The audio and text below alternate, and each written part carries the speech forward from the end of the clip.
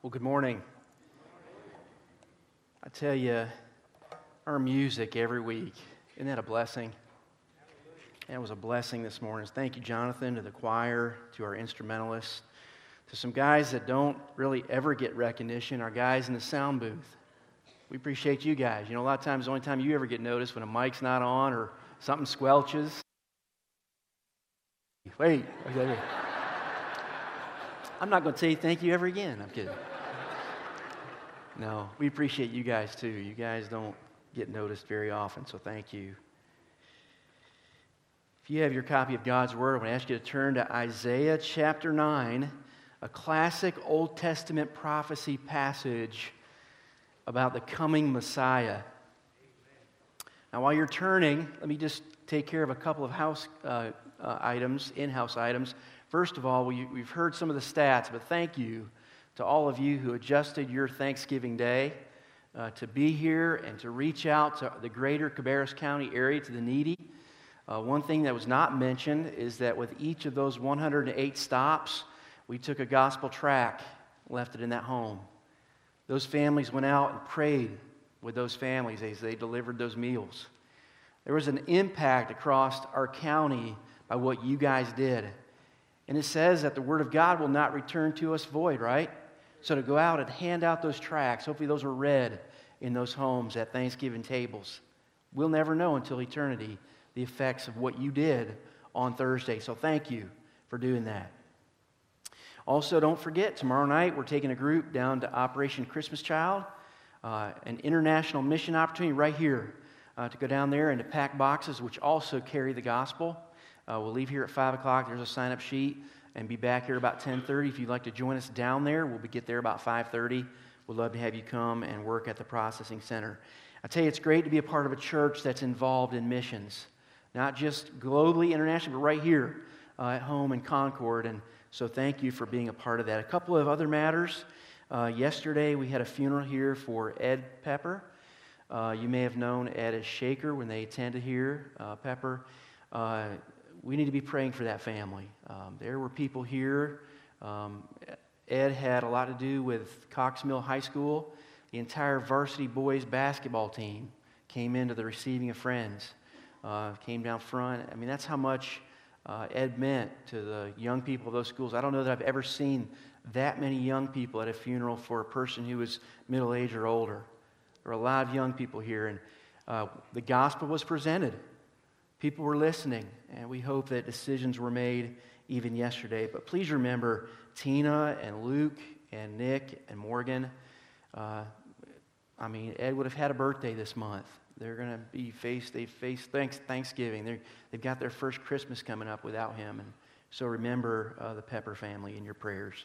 Also, Sergio Vasquez went into the hospital late Thursday, Friday morning. Went into the hospital. He's at CMC Maine. They think he's had a brain aneurysm. And so they are trying to find out where that is. His blood pressure, his top number went over 240. That's how high his blood pressure was. He had a severe headache. And so they started checking on him. They've got everything, all of his levels where they should be, have him resting. And tomorrow they'll do an angiogram where they go in and actually look at his brain to find out where that aneurysm is. And they're hoping they can, like they would a heart catheterization, be able to put a stent or a coil in his brain just by doing that test. And so they're asking to please pray that will happen tomorrow, and they won't have to do further surgery. If they can't do that, they may have to do the major brain surgery for Sergio. So be in prayer for he and Edna and the girls, and remember them in your time of prayer. Christmas is here.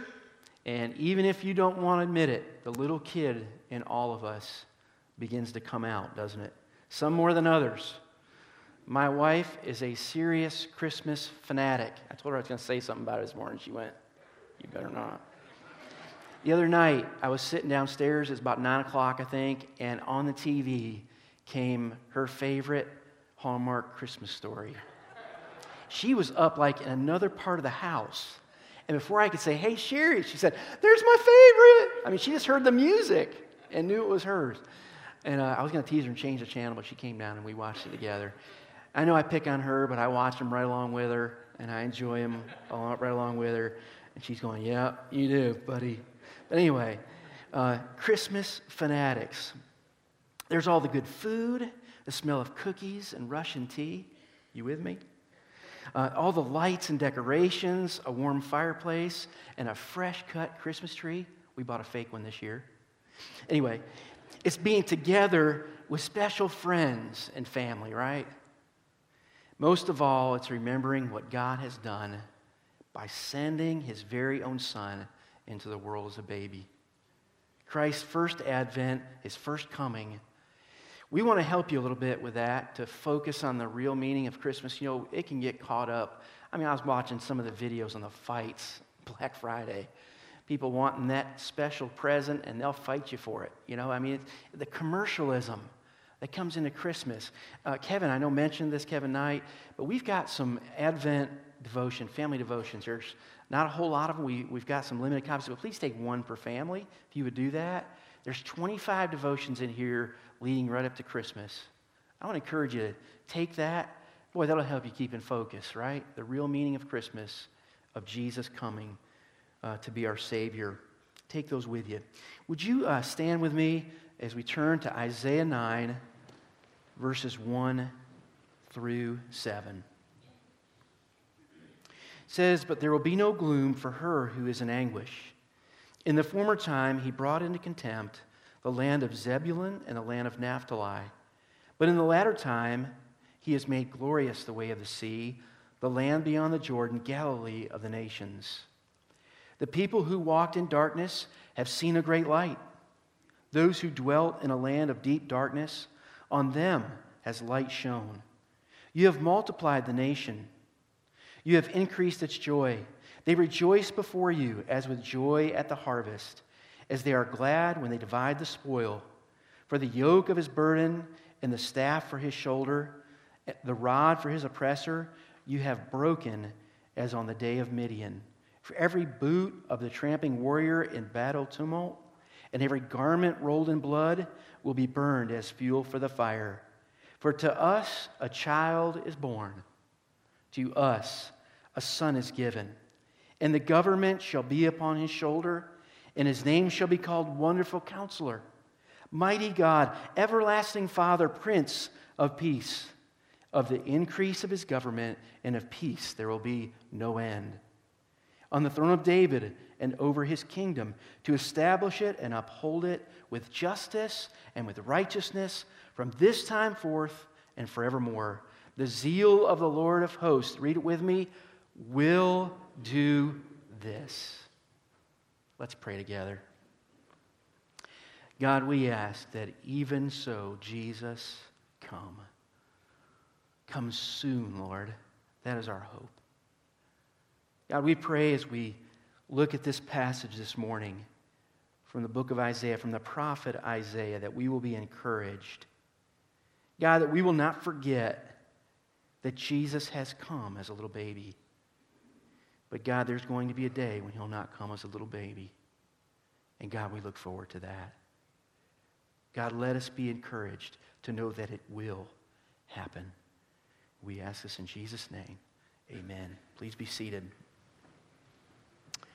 I want you to try and imagine what it would have been like to live before the events of Christmas.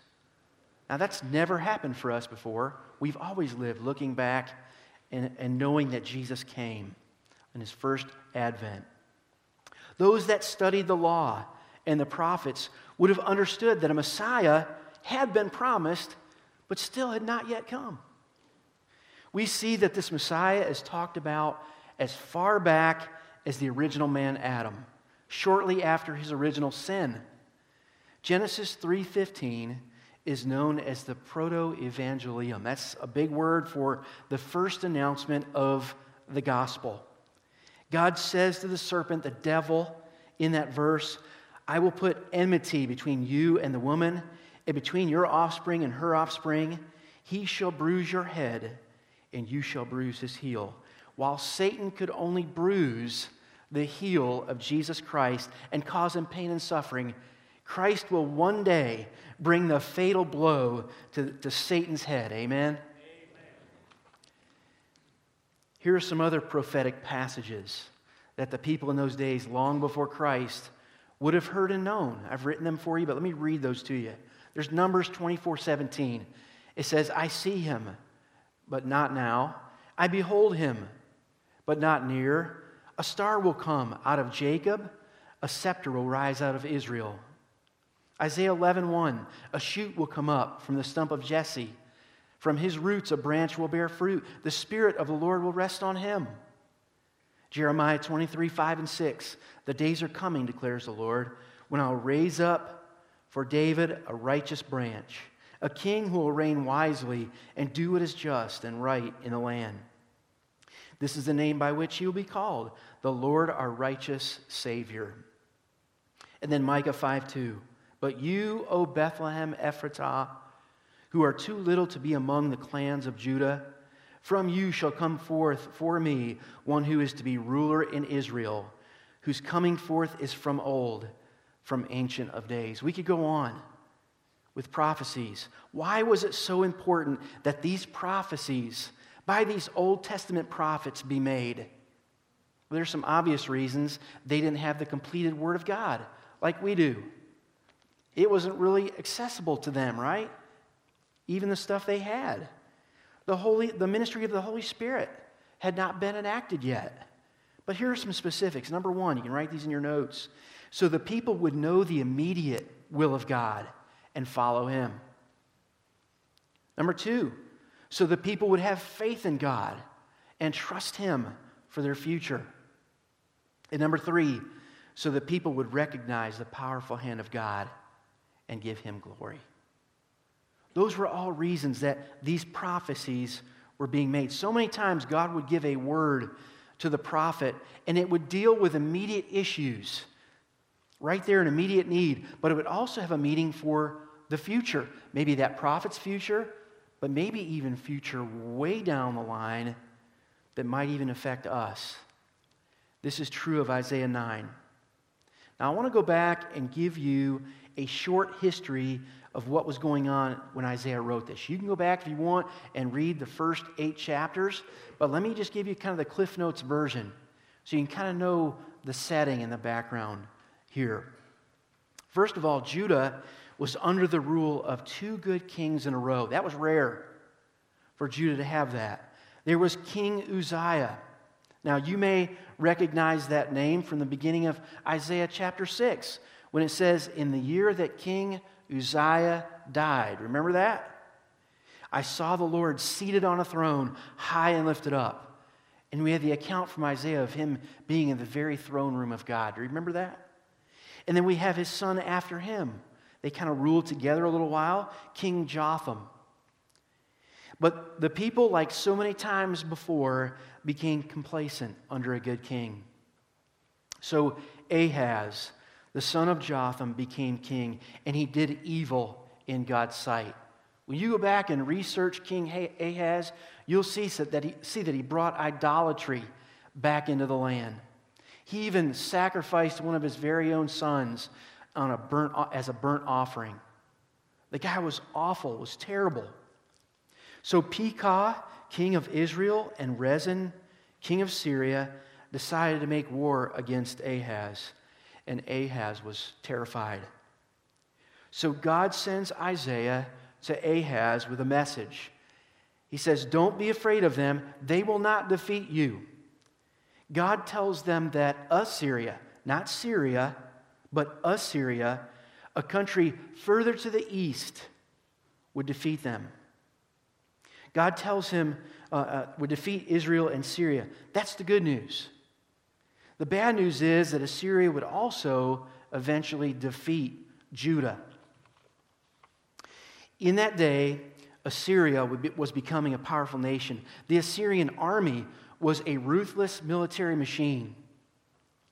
They were the first to make extensive use of iron weaponry that was superior to the bronze weapons. And they could also mass produce that weaponry and outfit a very large army very quickly. They would brutally kill some of the prisoners that they would capture to make them examples to their enemies. They would document these executions and publish all of the gory details. to strike fear in those that would oppose them. I'll spare you the details, but it's bad, the things that they would do to their enemies. Isaiah chapter 9 was written against the backdrop of these difficult days. But the prophet is given hope when he realizes that what is being said about the future and not how it relates to his current day. These were things that were going to happen, and it gave Isaiah hope. Look back at verse 1. It says, "But there will be no gloom for her who is in anguish. In the former time he brought into contempt the land of Zebulun and the land of Naphtali, but in latter time he has made glorious the way of the sea, the land beyond the Jordan, Galilee of the nations." It says here, the land of Zebulun and the land of Naphtali. Now, when you go and look at the physical map, these would have been in the northeast corner of Galilee. That is where Assyria, when you look back in history, ends up attacking them first. That's what he's talking about, the anguish and here of the future where Assyria was going to come in and take them over, or begin to take them over. It would happen late in Isaiah's day, but then later in this verse it says, "But in latter time he has made glorious the way of the sea, the land beyond the Jordan, Galilee of the nations." Where was Jesus from? Jesus of Galilee. Where would Jesus do most of his ministry? In the area and region of Galilee. From where would his disciples disperse and take the message of the gospel? From this area of Galilee. I want you to listen to Matthew chapter 4. You don't have to turn there. Matthew 4, 12 through 16. Listen to what it says. "Now when he heard that John had been arrested," that's Jesus, "he withdrew into Galilee, and leaving Nazareth, he went and lived in Capernaum by the sea, in the territory of Zebulun and Naphtali. So then what was spoken by the prophet Isaiah might be fulfilled. The land of Zebulun and the land of Naphtali, the way of the sea beyond the Jordan, Galilee of the Gentiles. The people dwelling in darkness have seen a great light. And for those dwelling in the region and shadow of death, on them a light has dawned." From that time, Jesus began to preach, saying, "Repent, for the kingdom of heaven is at hand." Wow. Right here. Go back to verse 2 of Isaiah 9. By the way, around 700 years before Jesus was actually in Galilee, I just throw that out there, that's when this was written. Look at verse 2. "The people who walked in darkness have seen a great light. Those who dwell in a land of deep darkness, on them has light shone." There it is. There is a plan for God's nation, but there is something bigger going on here. What's happening is God is putting together his plan for Jesus to come. Did you notice that not only did it say that the people walked in darkness, it says they walked in deep darkness, right? I want you to think about the time between the last Old Testament prophecy and Jesus' birth. 400 years passed between the last Old Testament prophecy and Jesus' birth. That's a long time. That's a long time. Just to help you think about how long that is, the signing of the Declaration of Independence for the United States was only 243 years ago. 400 years goes by, 400 years of silence. Wouldn't that make you wonder if God had given up on you? They would hear the stories of God moving in miraculous ways, but all those in that generation had died off a long time ago. The religious leaders that they knew in their day were there for personal gain, for power. Folks, I guarantee you the people right before Jesus came were wondering, God, where are you? What's going on? So this great light, was it literally going to be a huge light? Or is it talking about this message of hope that would bring man out of darkness? Or is it talking about Jesus' second coming where captivity and war would come to an end? The answer is yes. All of the above. We have a literal light coming from the multitude of heavenly hosts that announced Jesus' birth to the shepherds. We sang about it this morning. That great light. There's the plan in motion for Jesus to live on earth, showing his disciples and us how to live, but also planning to die, making a way for man to be saved out of deep darkness. But we also see that God has a plan to finally set Jesus up as almighty ruler. Look back at verses 3 through 5. You have multiplied the nation, you have increased its joy. They rejoice before you as with joy at the harvest, as they are glad when they divide the spoil. For the yoke of his burden and the staff for his shoulder, the rod of his oppressor, you have broken as on the day of Midian. For every boot of the tramping warrior in battle tumult, and every garment rolled in blood will be burned as fuel for the fire. Now we know when Isaiah penned this, Judah had not been captured even by Assyria yet, and eventually taken into captivity by Babylon. You remember the stories in the book of Daniel? That happens down the road. But we are already skipping ahead to their release. Conservative scholars say that this passage is fast-forwarding to when national Israel is finally at peace with all nations. That hasn't happened yet. All you got to do is watch the news, right?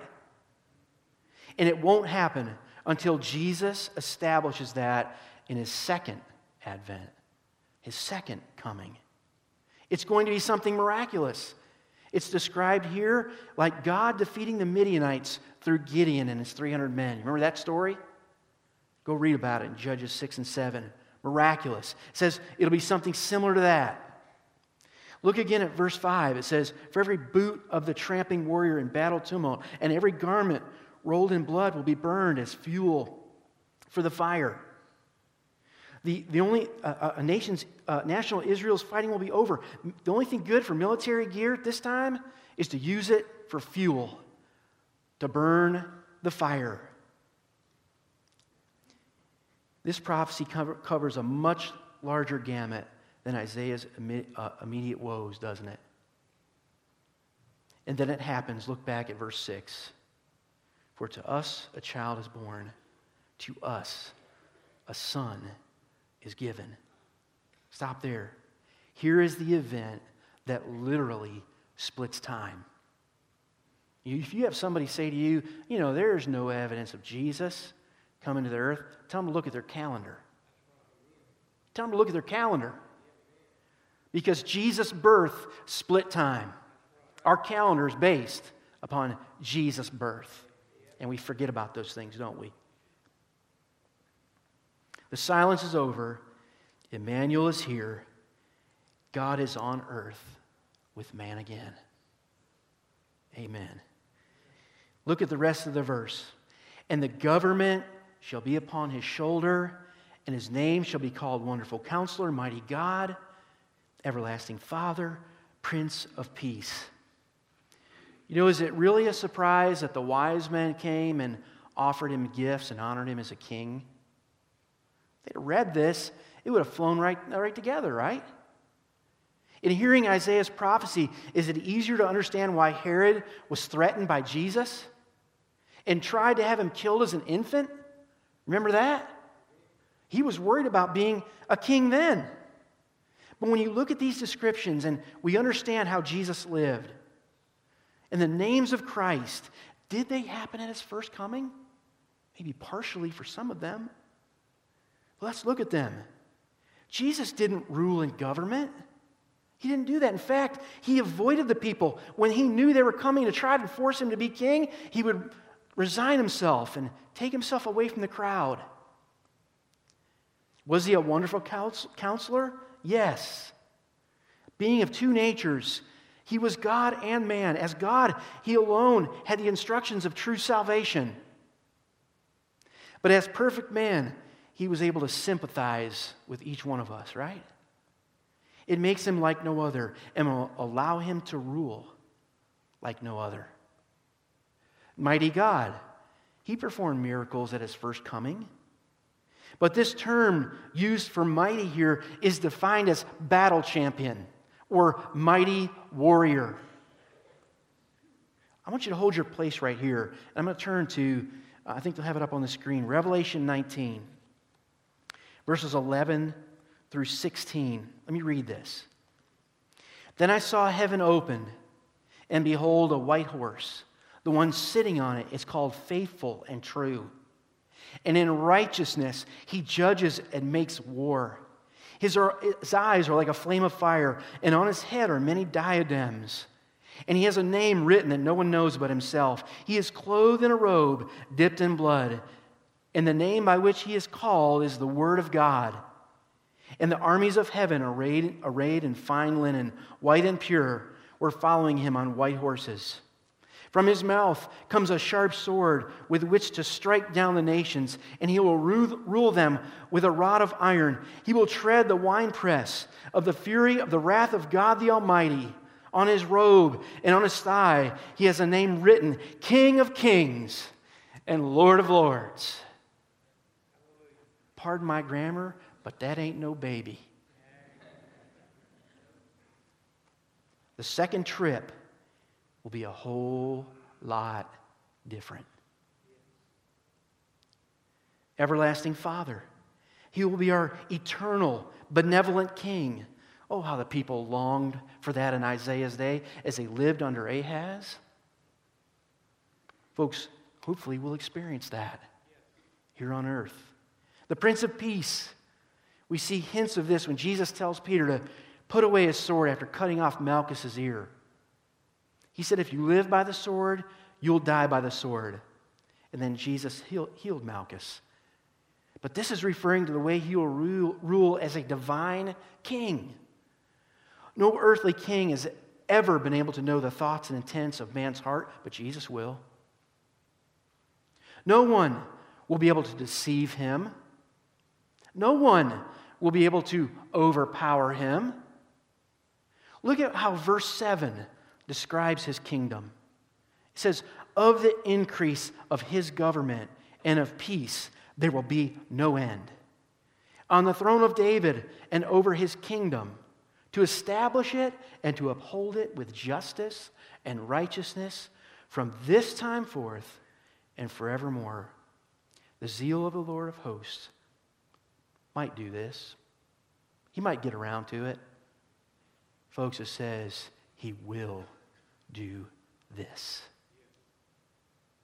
You know, the emphasis for the first week of Advent is hope. Jonathan's already alluded to it. This is not a hope like, I hope this is going to happen. The Lord of hosts will do this. Our hope is that it happens soon. This afternoon might even be nice. At the first Advent, they looked for a Messiah. We are looking for our risen King. Be reminded this Christmas that he came the first time. We know he came. Know this, he will come again. Be looking with anticipation like a bride waiting for her groom. Amen? But church, don't forget, the time is short and we still have a lot of work to do. Amen?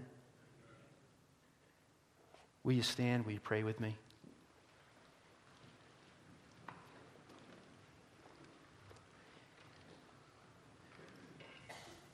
Lord, we thank you for the encouragement of this passage. We look at the events of this world.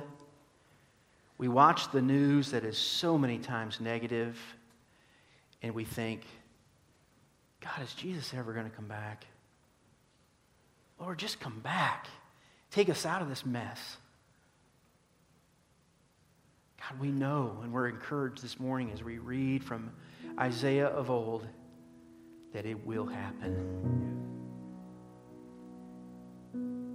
God, let us try to imagine. Let us try to think about that. But God, don't let us get stuck in anticipation. We have work to do. We have family members who still don't know Jesus. We have loved ones and friends who still don't know Jesus.